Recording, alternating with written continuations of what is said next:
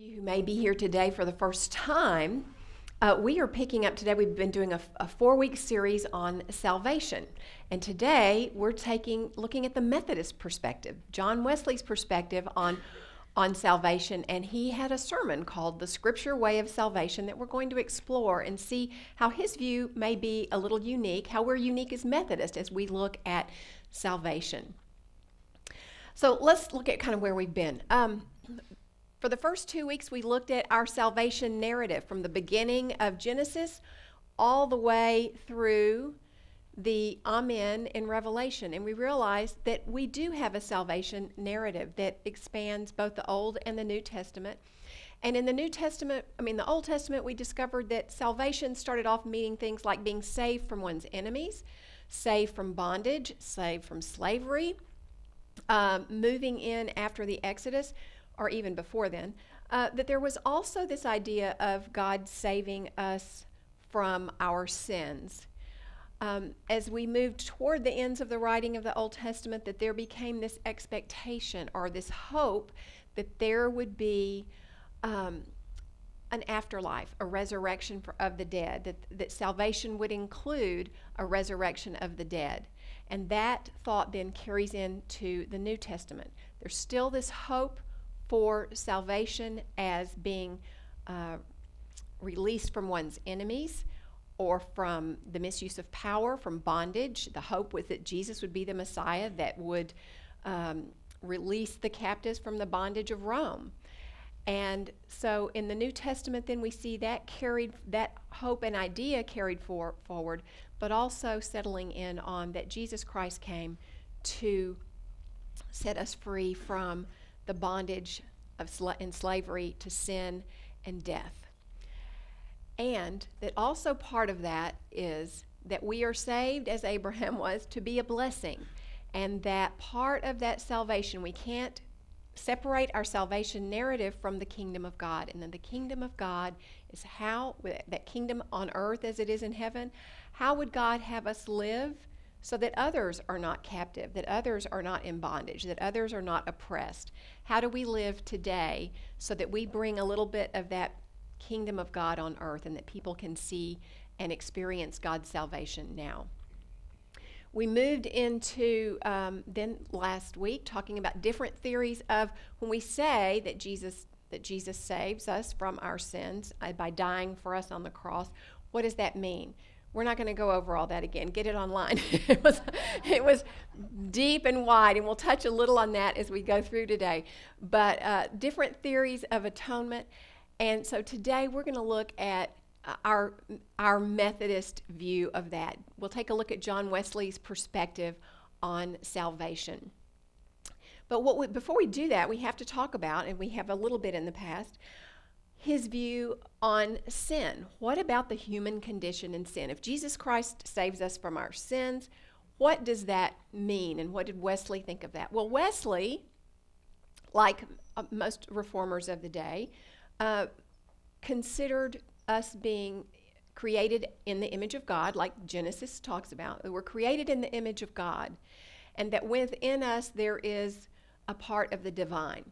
But from the first disobedience of Adam and Eve, that image of God had been defaced. And that that original sin that occurred in the Garden of Eden was passed down from generation to generation. And this was a theory of a doctrine that was passed on by Augustine. And while we would look at Augustine's writings today and say he got a lot of that wrong, we would still agree, and Wesley agreed, that we can't do anything without God's grace. That relationship with God a wall had gone up, the image of God in us had been defaced, and that we could do nothing godly or godlike or good on our own. It all had to come through God, and we needed to be saved. That there were different kinds of sin, from the smallest of maybe personal sins, gossiping, telling a lie, to large sins like murder. But also there's individual sins, and there's also institutional sin. Sins like the whole power structure in the past of slavery that John Wesley fought to get rid of, as was apartheid in our own day, and that we contribute to that. So we have sins of commission, things that we do personally that could be sinful. So we could do the gossiping or the lying or the murder. We could contribute to the institutional structures of evil, like apartheid or slavery. But we also have sins of omission, and that would be when we don't stand up to the injustices that we see around us, the power structures that are creating evil in the world.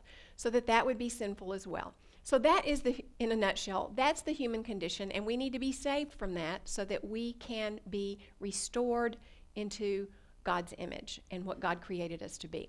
So there's where we pick up with Wesley's thought on sin. And as we move into this, I did last week, I'll say this week again, here are some of the things that I referred to as I worked on this lesson. And that is what John Wesley's sermons in seminary, that was like that was next to the Bible. We had both of those in our hands. So John Wesley's an anthology of John Wesley's sermons that were edited by Albert Outler, who didn't he teach you at Perkins? And Richard Heitzenreiter, and then a book called Wesley and the People Called Methodist, also by Richard Heitzenreiter. A new book that's out that's really, really good, Key United Methodist Beliefs, written by Billy Abraham and David Watson. David Watson was a PhD student when I was at Perkins, and he is now academic dean at United Seminary. So he's really had a meteoric rise. And so they wrote this book together. It's very friendly, and it really gives you, if you're wondering kind of what is Methodism about, this is a great, easy read. It's just been released, hot off the press, so you might want to pick that up.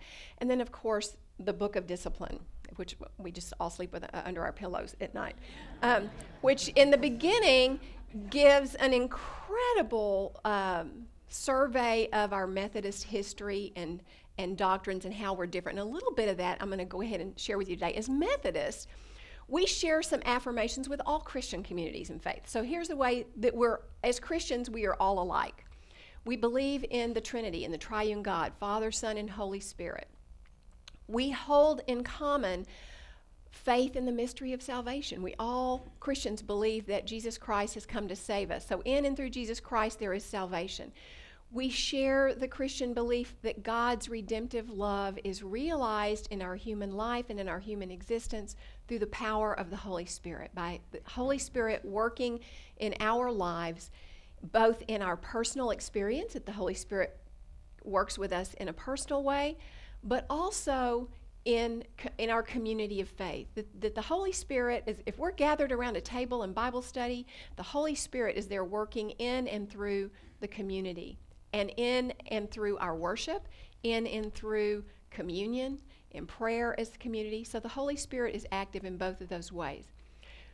We as Methodists or as Christians all around the world are part of Christ's universal church. We are the church and the body of Christ. As we become more and more conformed to Christ, we are the church. And we are initiated, this is what all Christians believe, we are initiated into the community of faith through baptism. And in our baptism, then we are called to go into ministry in some form ourselves, and we are transformed by the Holy Spirit. Our lives are changed by that. We recognize the reign of God as both a present and a future reality. We talked a lot about the already and the not yet of salvation, but also the reign of God in our lives, that the reign of God is present, and we see that as a future reality. And salvation is by grace through faith, not through the works that we do. Also, as Christians, we believe that the church is in continual need of renewal, that we're human, that even though we are the body of Christ, we are still human and we get things wrong sometime. And so the church is in need of continual renewal. So, those are things we hold in common with all Christians, but we do have some distinctive Wesleyan emphases. So what makes us unique? And so we have distinctive emphases as for living as Christians in the world. And here's the big deal. All Christians believe that we are saved by grace through faith. But what I love about the Wesleyan tradition is that grace pervades all of our understanding. It pervades our understanding of the Christian faith and life, and especially as we look at salvation, that grace tops the chart. So Wesley, we were called Methodist because he was key on methods for everything. He was very particular. And he had methods and activities that were designed to promote what he called holiness of heart and life, that we had acts of piety, prayer and worship and Bible study, communion. All of that would create holiness of heart. But we also needed to have holiness of life, and that would mean that for Wesley, there is no religion but social religion. We need to make a difference in the world, that we are changed and blessed for a reason, and if we need to help bring that kingdom of God on earth now, that we should be active socially in making a difference in the world. And he would say there is no holiness but social holiness. So we need to be, and that's why Methodists are so big on mission. The Wesleyan community of faith promotes then both spiritual growth. Look online. We've got 1 million Bible studies. So we want everyone to grow spiritually and in their personal relationship with God, and as a community of faith, grow together in our relationship with God. But also that Wesleyan community of faith equips and mobilizes us for mission and service to the world, which I think we just had 2 mission groups come back, a family trip to Costa Rica and a college trip from the Dominican Republic, and they said it was unbelievable. So John Wesley, it's going back, he was a priest in the Church of England, and and early in his career or vocation, he was in constant search, a lot like Martin Luther, constant search for this inner sense of assurance that he was a child of God, that he truly had salvation. And so early in his vocational career, his hope for salvation was grounded in reliance upon this sincerity of his own desire to lead a Christian life. And his words on that, his assurance of salvation, rested upon, is what he said, the hope of our calling. To know our hope is sincerity, not perfection. Now, take note of that. This is early on. He says, to know the hope of our calling is sincerity, not perfection. He's going to change his tune. As we study his sermon today, you're going to see that his theology changes a bit. It's not that the hope is not to do well, but to do our best, which, of course, this leads to, again, this continued nagging awareness of his own shortcomings, because he couldn't ever do what he thought was best.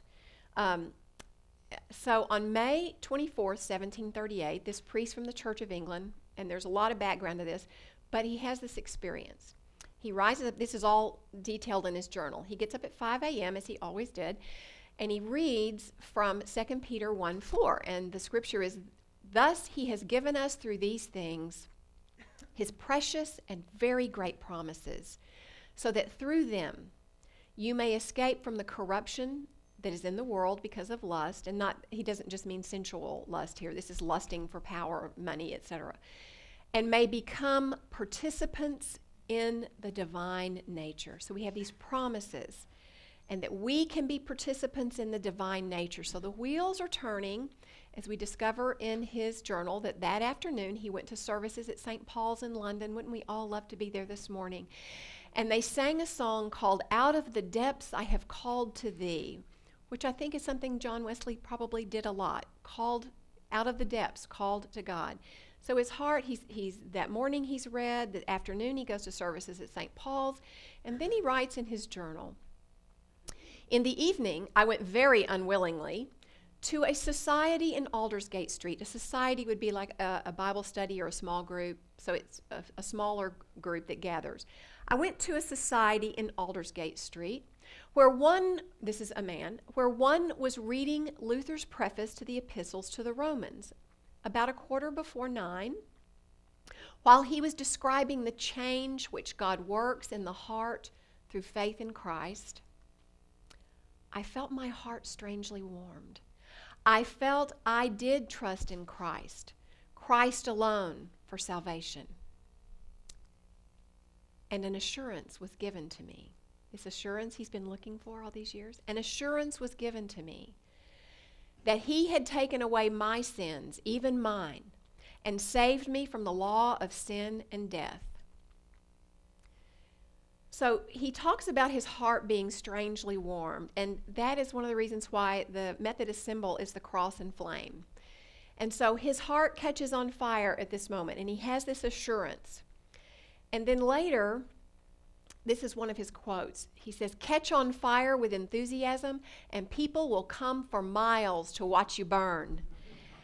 And from this moment, that's exactly what happened to him and what people did. He was so on fire for Jesus Christ that people would come for miles to hear what he had to say. And so, move forward to 1782.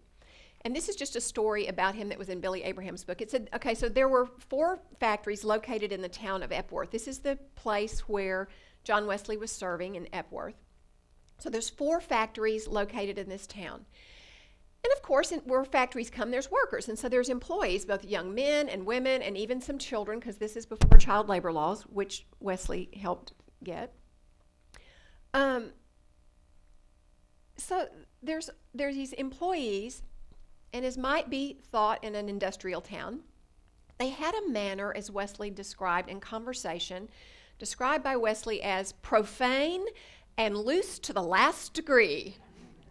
You can imagine, like we would say, they probably talk like sailors, etc. So they had a manner in conversation, profane and loose to the last degree, and a few of those workers happened to stumble into a prayer meeting that Wesley's having that day, or that evening. And he says of them, they were suddenly cut to the heart. They had maybe some of the same experience that he had on Aldersgate Street. And they immediately went out and brought friends to the meeting. And after this, he says, the whole scene was changed, like everybody that worked in these factories. God put a new song in their mouth, and blasphemies were turned to praise. No trifling word was heard among them, and they watch over each other in love. I found it exceedingly good to be there. He'd gone to visit to see this group, and he said, I found it exceedingly good to be there, and we rejoiced together in the God of our salvation. Now, from a Wesleyan perspective, we would say that these young men and women were being saved. So they had an experience that changed their lives, and they turned the direction of their lives toward one that was more in line with God's will. So as we've learned over these last 3 weeks, the words saved and salvation bring with them not a fair amount of baggage, a lot of baggage. As we talked about the theories of atonement last week, we could see where all of that gets real tangled. But for some, and this is what Wesley would say, that for some, salvation means being saved from God's wrath, and their view is that since God can't be in the presence of sin, and the price of sin is eternal punishment, that God, by becoming incarnate in Jesus Christ and dying on the cross, which of course we believe paid the price for our sin, and that through faith in Jesus Christ we receive salvation. And what that means for some is that we have a secure place, and this is like the whole point, a secure place eternally with God, and we avoid the punishment of sinners in hell. So as we talked about 2 weeks ago, that for some, salvation is being saved from hell and for heaven. And what Wesley would say, what we would say, is that eternal life with God is that's part of salvation, is having an eternal future with God. But remember, we talked about eternal life is also now. We can experience the beginnings of eternal life, the joy of eternal life, and it comes to full fruition after the resurrection. But eternal life with God is the final stage of salvation, this future of salvation, which Wesley would call glorification. So Wesley's sermon on the scripture way of salvation, which we're going to kind of mine now. We're going to not read the whole thing, but I'm going to pull out excerpts of it, is going to help us to help understand Wesley's thoughts on salvation and what that means. And he starts the sermon off. The sermon is based on a really short scripture, Ephesians 2:8. For by grace you have been saved through faith, and this is not your own doing, but it is a gift of God. So grace, faith, and this gift called salvation. So he starts the sermon off by asking a question. What is salvation? Well, we have explored that a lot this week. And what he says in the beginning, it is not what is frequently understood by that word, the going to heaven. Eternal happiness. It is not a blessing which lies on the other side of death. It is a present thing, a blessing which, through the free mercy of God, ye are now in possession of. You're now in possession of salvation. Nay, the words may be rendered, and that with equal propriety, ye have been saved. You have been saved. So all of this is coming from Scripture. When you see the little single quotes, it's from Scripture. So that the salvation which is here spoken of might be extended to, and this is a very popular Wesley quote, the entire work of God from the first dawning of grace in the soul till it is consummated in glory. The entire work of God from the first dawning of grace in the soul till it is consummated in glory is considered salvation to John Wesley. Grace. Grace is what makes our Wesleyan heritage unique. Not that all Christians believe in grace, but our Wesleyan heritage is unique in that grace, that Wesley talked about salvation in terms of various forms or demonstrations of grace. Not wrath, but grace. And he starts off talking about prevenient grace. Salvation takes a sort of a linear look for Wesley. And he starts talking about prevenient grace that moves us to justifying grace, to sanctifying grace, or what he would call also regeneration. And then the final form of grace would be what he calls Christian perfection or entire sanctification. So we're going to look at these 4 types of grace today and as through his sermon. All right, so prevenient grace or preventing grace. What does prevent sound like? Keeping from. Well, that's not what it meant. I know when we think of preventing grace, we think, well, God's going to keep us from something, and it doesn't mean stopping. For Wesley and that culture in that day, prevenient meant going before. So we have this grace that goes before. And what he means by that is that before we ever reach out to God, God is reaching out to us. From the beginning, from the time that we're born, God is reaching out to us through the Holy Spirit, and God calls us into a loving, life-giving relationship and creates in us this desire to know God and to love God. Or in Wesley's words, what he said was prevenient grace is all the drawings of the Father, the desires after God, to do justly, to love mercy, and to walk humbly with his God.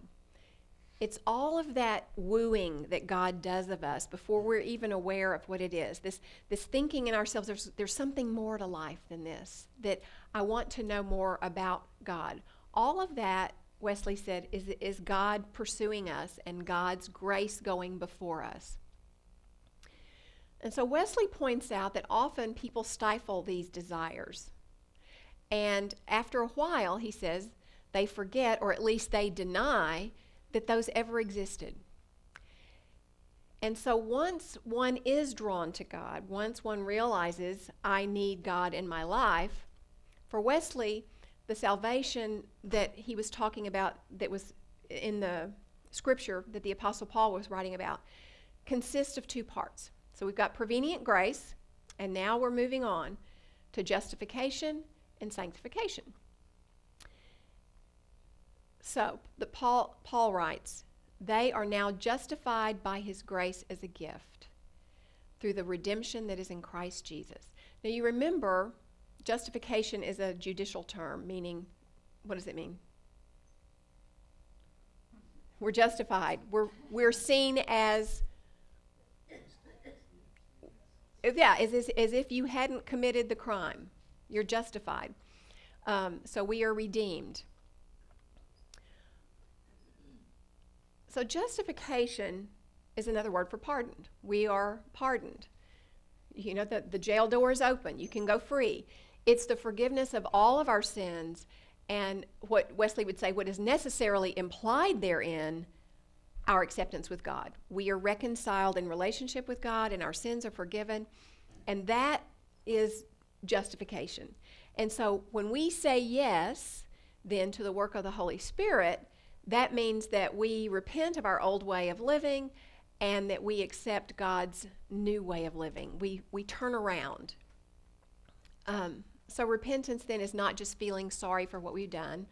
Like my kids, you know, somebody would do a wrong and I'd say, you need to say, sorry. You know, it's not just feeling sorry for what we've done, but repent means to actually change direction or turn around. And so we're going to turn and change the direction of our lives, but we can't do it ourselves. We do it through the Holy Spirit. And there's a story in the Bible that sort of reflects this.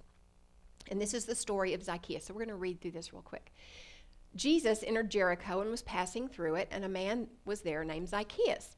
He was a chief tax collector and was rich, which meant he was a crook. The chief tax collectors, they shortchanged people, they charged too much money for whatever they did, and so he got rich off of other people and probably know a little bit of fraud. You know, he was the Enron of the day. So he was the chief tax collector and he was rich. He was trying to see who Jesus was, as we all are, right? But on account of the crowd, he could not because he was short in stature. And we all know what he does. He runs ahead and he climbed a sycamore tree so that he could see Jesus, because Jesus was going to pass by that way. And so when Jesus came to the place, he looked up and said to him, Zacchaeus, hurry and come down, for I must stay at your house today. And so he hurried down and was happy to welcome him. You've got this man this great religious figure who is not shunning a sinner. Because remember, the Pharisees of the day, we talked about this a couple of weeks ago, thought that salvation was for them, for the people who are already righteous, who are already keeping all the rules. And we have this great religious leader wanting to, not being shunned, not being ostracized, saying, I'm going to come see you. And it was heart-changing for him. And so he's happy to welcome him. And all who saw it, the good people, right, those church-going folk, began to grumble. And they said, he has gone to be the guest of one who is a sinner. That's just unheard of. And Zacchaeus stood there and said to the Lord, look, half my possessions, Lord, I will give to the poor, and if I have defrauded anyone anything, I will pay back 4 times as much. His life has changed. He's changing direction. And Jesus said to him, today, salvation has come to this house, because he too is a son of Abraham.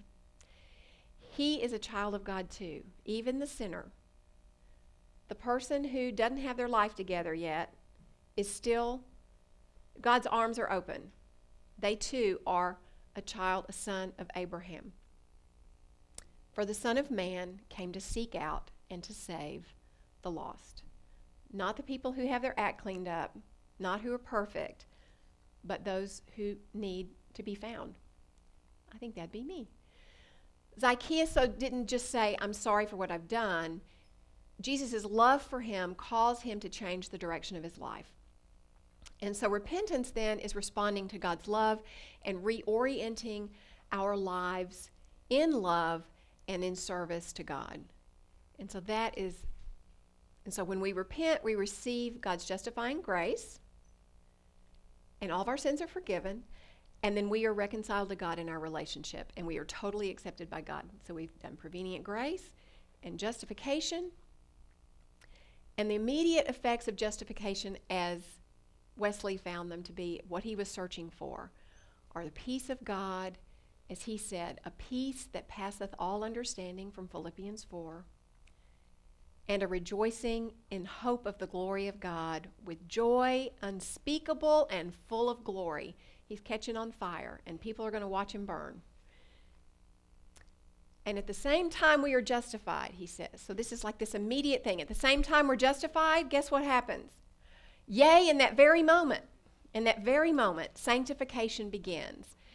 So sanctification, that's a big word. What does that mean? Well, in the Greek, and we do find sanctification in the New Testament, and it's a word called agiasmos, and it's also translated as holy. Holiness begins in us. We become more holy. And sanctification is what Wesley also referred to as being born again from John 3. So in that moment, we become born again, or as he would say, in that instant we are born again, we are born from above, we are born of the Spirit, and we feel the love. Oh, this is a great line of his. I love this. We feel the love of God shed abroad in our heart by the Holy Ghost, which is given unto us. That our hearts then begin to be filled with God's love, producing love to all mankind, changing that earthly, sensual, devilish mind into the mind which was in Christ Jesus. That image of God is beginning to be restored. And so the Apostle Paul writes this: if anyone is in Christ, there is a new creation. Everything old has passed away. See, everything has become new. And so John Wesley embraced this, that after justification, the sanctification process, this process of being changed back into the image, of having the image of God restored in us and gaining the mind of Christ, begins. And for Wesley, justification, I think we could say, is what God does for us, the forgiveness of sins. And the sanctification is what God does in us, this changing us to want to have a holiness of life, having that image of God restored, having the mind of Christ, and so that is internal. And so this substantive change that happens within us through the Holy Spirit results from Christ's righteousness being imparted to the believer. We believe in Christ, and as a result, Christ's righteousness is imparted to us. And it is not a one-time experience for Wesley, but it's a matter of daily growth and concern for everyone. I know when my kids were little, I'd wake up every day when they were really young, and I would pray for patience every day. And every night when I went to bed, I would pray for forgiveness. It was a daily concern, and this hope that I would grow in patience. And so we are, sometimes in sanctification, we go forward 3 steps and sometimes back 1 or 2. That hopefully daily, it's a daily reaching out to God and daily the Spirit working within us. So Wesley spoke of sanctification as the way, of course, that one becomes a new person with new ideas and new hopes and new goals. But also, he speaks to the way that God, through the process of sanctification, and I love this, expels the love of the world, the love of pleasure, of ease, of honor, of money, together with pride and anger, self-will, and every other evil temper. Now that takes some time, doesn't it? That doesn't happen overnight. That is a process. And that is changed, of course, into the mind that was in Christ Jesus. And so the process of sanctification, where we become more Christ-like, is a gradual one for most of us. It definitely for me. I don't know about for you. And that we, upon our faith in Jesus Christ, we will not have a sinless existence. That we will continue to kind of mess up. And sometimes we feel like the Apostle Paul. Remember when Paul said these things? He says in Romans 7, "For I do not do the good that I want, but the evil I do not want is what I do." Yeah, wretched man that I am. I felt that way every night before I went to bed. Wretched man that I am, who will rescue me from this body of death? Those actions in our life that really leave us empty and feeling dead and not connected to God. And to eternal death. Thanks be to God through Jesus Christ our Lord. That is who is going to save us from that wretchedness that we have. So through the work of the Holy Spirit in sanctification, we grow in our faith, in our love of God, in our desire and ability to live as God would have us to live, that kingdom living. Hopefully we're growing in that day by day, and not just for ourselves, but for others. And so Wesley would say, from the time of our being born again, the gradual work of sanctification takes place. We are more and more dead to sin, and we are more and more alive to God. And then he would say, we go on to perfection. And we think about that and we think, there is no way. I will never be perfect. And yet let's look and see what Wesley says. This entire sanctification would be perfection. It is thus that we await entire sanctification, full salvation from all of our sins, from our pride, self-will, anger, unbelief, or as he would say, we go on to perfection, which reflects Hebrews. Here, perfection means perfect love. Perfect love. Love filling the heart, taking up the whole capacity of the soul. Doesn't he have a way with words? And he gets that idea that we can go on to this perfection in love from Scripture, from Matthew. Jesus' words in the Sermon on the Mount. Be perfect, therefore, as your heavenly Father is perfect. Well, I think that's a pretty tall order. I don't know that let's go on and see what he says. In 1 John, John says, if we love one another, God lives in us, and his love is perfected in us, this perfection in love. Therefore, the writer of Hebrews says, let us go on towards perfection. And I got to tell you, when Methodist ministers are ordained, one of the questions asked by the bishop, and you better be ready to say yes, is, do you believe that you are going on toward perfection? And if you said no, he'd probably say, then you can sit down. That there is this, that do you have faith that God can continue to work in you and perfect you in love? And so Wesley then, Christian perfection, didn't mean that we become perfect people.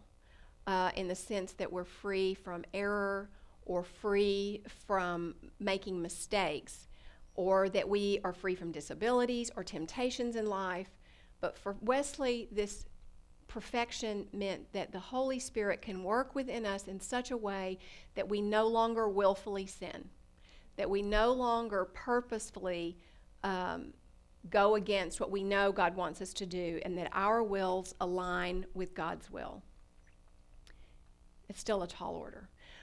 So we may make mistakes in life, but we no longer purposefully or knowingly disobey the desires of God. And if we reach that way in life, and where we have full and perfect love for other people, then Wesley would say we have been perfected in love. And so while Christian perfection then seems like a tall order, perfection only makes sense, of course, if we remember that it's God's doing and not ours. It isn't us who's making that perfection happen. It's God. And it's that always relying on God to bring those changes in our life. It's not us doing it for ourselves. Which brings us back to faith in the last part of his sermon. We can have faith in God and expect, of course, that the Holy Spirit will work this absolute miracle in each of us who puts his or her faith in Jesus Christ. That's what Wesley would say. We can have faith in that. And faith for Wesley in this sermon, he says, is a divine evidence and conviction not only that God was in Christ, reconciling the world to himself. So that's what we believe. That's when we have faith in that and faith in Christ, that Christ died for us. But also that Christ is, this was so overpowering for Wesley, that Christ loved me and gave himself for me. It is by this faith that we receive Christ. And it is certain this faith necessarily implies assurance, and that assurance is evidence that Christ loved me and gave himself for me. For it is by this faith we are saved, justified and sanctified. And so for Wesley, salvation all hinges on God's grace. God's prevenient grace that draws us toward God, God's justifying grace, and that prevenient grace then leads us toward repentance through faith, and then God's justifying grace that forgives us of our sins, and God's sanctifying grace then working through the Holy Spirit to perfect us in love. Wesley closes his sermon on the scripture way of salvation by saying, "Now is the day of salvation. Behold, all things are ready." This was a sermon, by the way, and I'm sure there was an altar call afterward. Now is the time of salvation. Behold, all things are ready. Come unto the marriage. Look for it, salvation. Look for salvation every day, every hour, every moment. Certainly you may look for it now.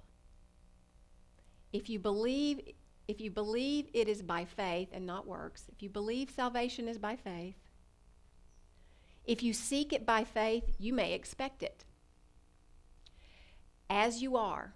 You don't have to clean up. You don't have to be righteous already.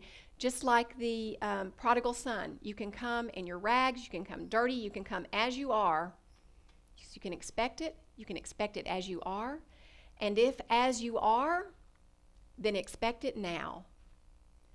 Expect it by faith. Expect it as you are. Expect it now. And then he says, Christ is ready. And he is all you want. He's waiting for you. He is at the door. Let your innermost soul cry out, "Come in, come in, thou heavenly guest, nor hence again remove, but sup with me, and let the feast be everlasting love." And that is why I'm a Methodist.